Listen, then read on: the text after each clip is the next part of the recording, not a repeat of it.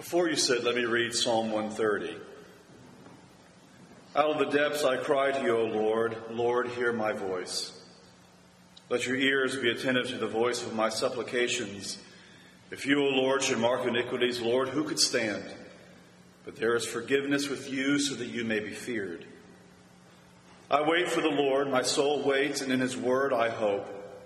My soul waits for the Lord more than those who watch for the morning, more than those who watch for the morning. O Israel, hope in the Lord. For with the Lord there is steadfast love, and with him is plenteous redemption. It is he who will redeem Israel from all its iniquities. And now, Lord, take these simple human words, and by the power of your Holy Spirit, make them your very own. In the name of the Father, and the Son, and the Holy Spirit. Amen. Be seated.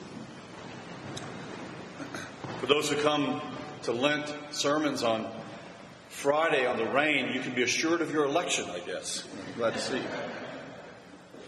My brother-in-law recently built a fire pit in our backyard for us. We christened it last night. So after the hot dogs had been roasted and consumed, we sent our two eldest boys into the house for showers. And then my youngest, Franklin, and I stayed by the fire for a little bit longer. And Franklin said in his own way, "It's just you and me now, Daddy, around the fire." And I said, being overly pious in the moment, well, God's here with us too.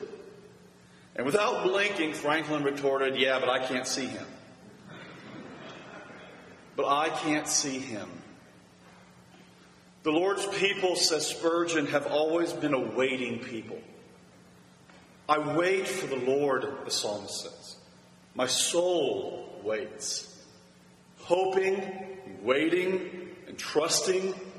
A triad of verbs that roll off the tongue so easily. But for those of you who have known those moments when Sunday school ditties or trite Christian phrases like "let go" and "let God" just don't cut it, you know the profundity of those three words.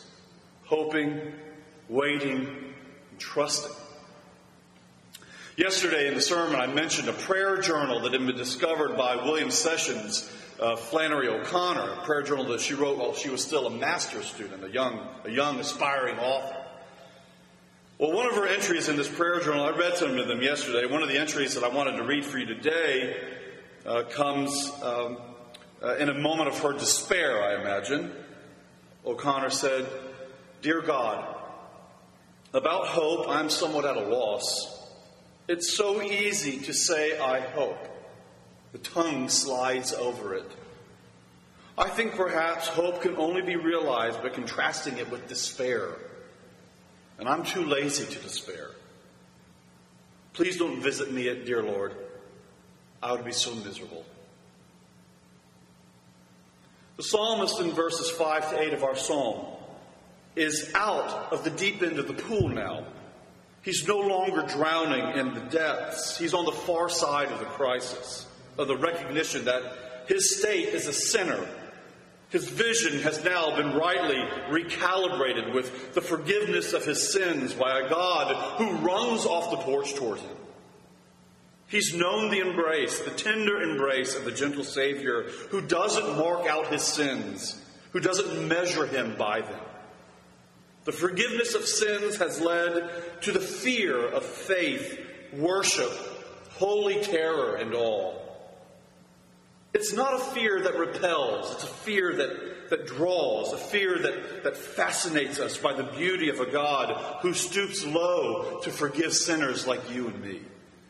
We aren't worthy even to gather the crumbs up off of your table, but it's your property always to have mercy. The psalmist knows this to be true, and he knows that it's true for him. And what does this properly ordered fear, this proper relation to the living triune God, what does it lead to? The psalmist says that it leads to hope. Fear leads to hope. It's such an interesting little word in the Old Testament, hope. Hope's quality in the Bible is measured solely by its object. I did a little word study on this preparing for today and was surprised by what I discovered. Whenever something in the Old Testament is hoped in, inevitably it leads to disappointment. But whenever hope or trust is put in God, then the hope is confident and sure. I mean, think about this in relationship to the grind of our daily lives. I mean, think about the things that you put your hope in.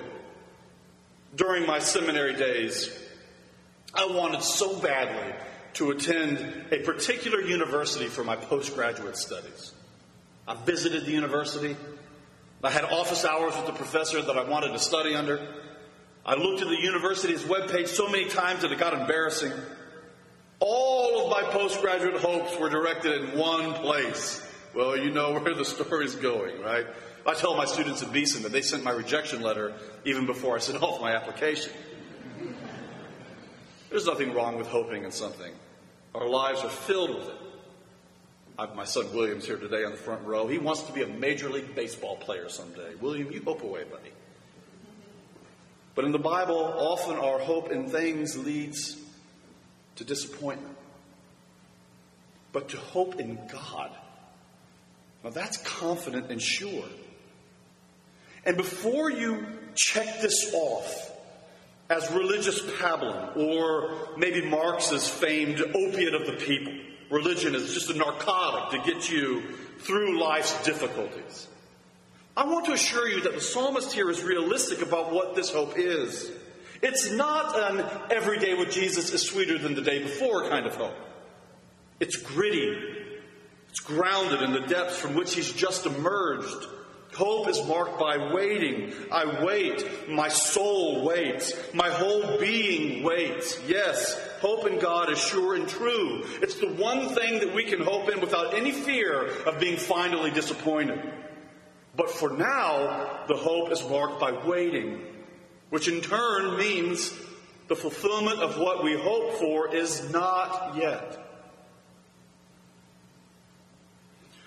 Martin Luther's reading of Psalm 130 is really marked by a theological and spiritual profundity and insight. I'm completely taken by Luther's reading of the Psalms.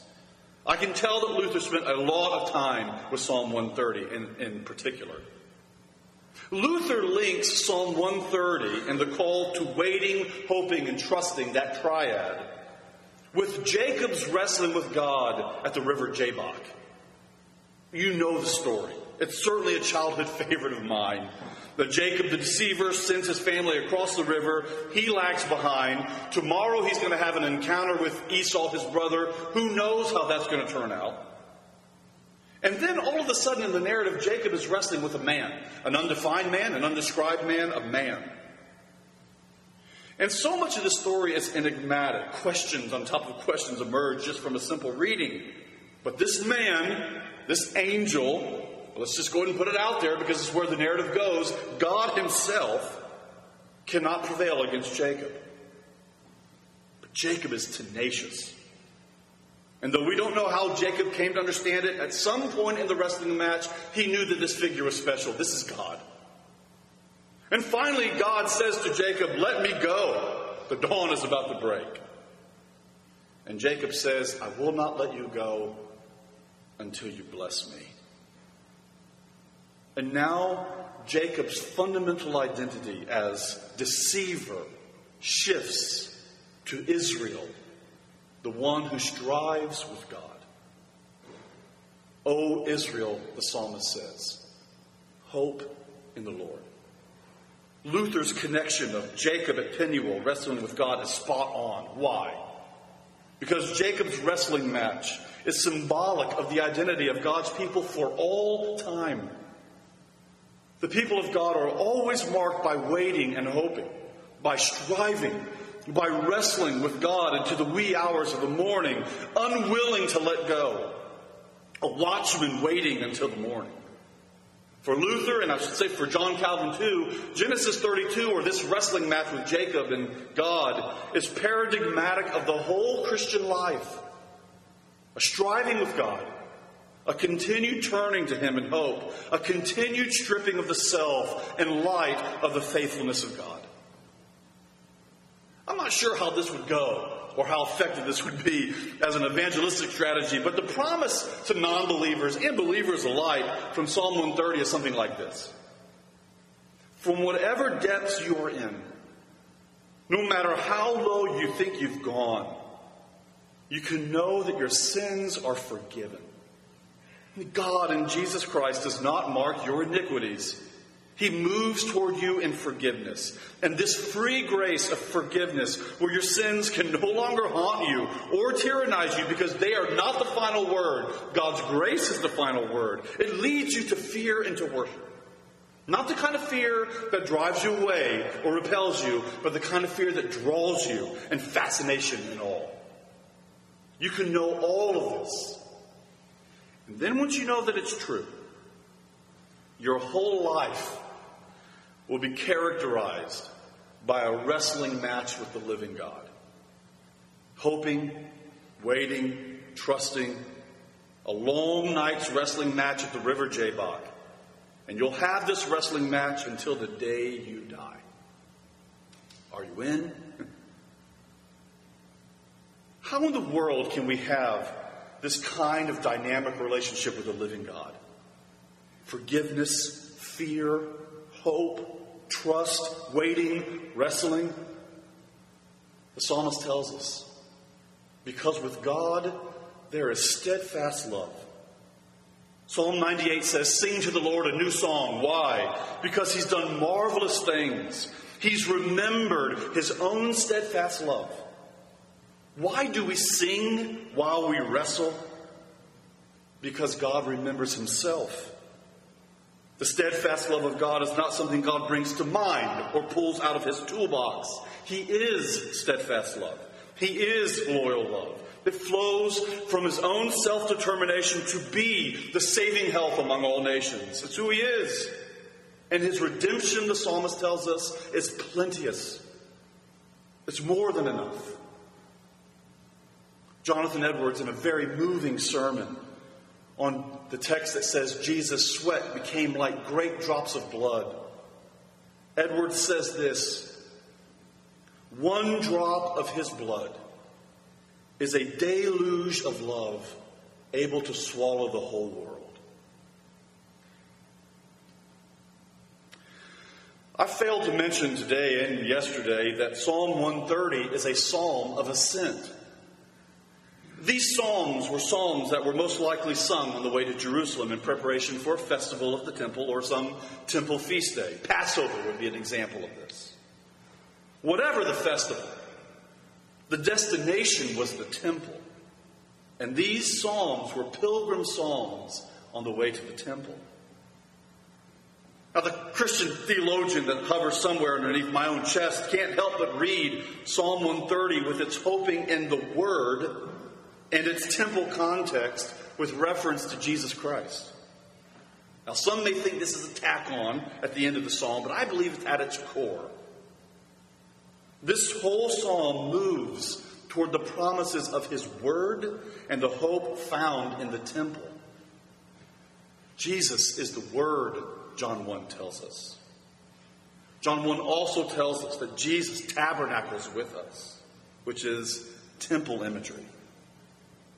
The presence of God in the midst of humanity is located at the temple. Jesus said, tear this temple down and in 3 days I'll build it up again. And they laughed Him off the streets. Why? Because that's a long project. And then the narrator of the gospel says, but they did not know Jesus was talking about Himself. Jesus is the presence of God among humanity. He's our temple. He's your temple. And as we sing this pilgrim psalm, Psalm 130, out of the depths, as pilgrims ourselves moving toward the temple in anticipation of the fulfillment of our hopes, in fulfillment of our wrestling and our waiting, can you see our temple waiting for us there? It's not what we expected, a temple built with hands. It's the Son of God. It's Israel incarnate and faithful, hanging on a cross between heaven and hell. Can you see the temple? Can you see the Word that we have hoped in? It's Jesus. And he's wrestling with God at the river Jabbok. He's wrestling with God at the Penuel of his cross. Our wrestling with God only makes sense in light of his ultimate wrestling at Calvary. He's striving with God on our behalf. He's not letting go until his mission is accomplished. And the Father, if you look closely, is not putting his hip out of joint. The Father is killing him. And in that wrestling match of Jesus at his Penuel, he doesn't lose one of his own. O Israel, hope in the Lord, for with him is plenteous redemption. And now, O Lord, seal these words into our hearts and our minds. Help us, Lord, to believe that they're true and that they're true for us. In the name of the Father, and the Son, and the Holy Spirit.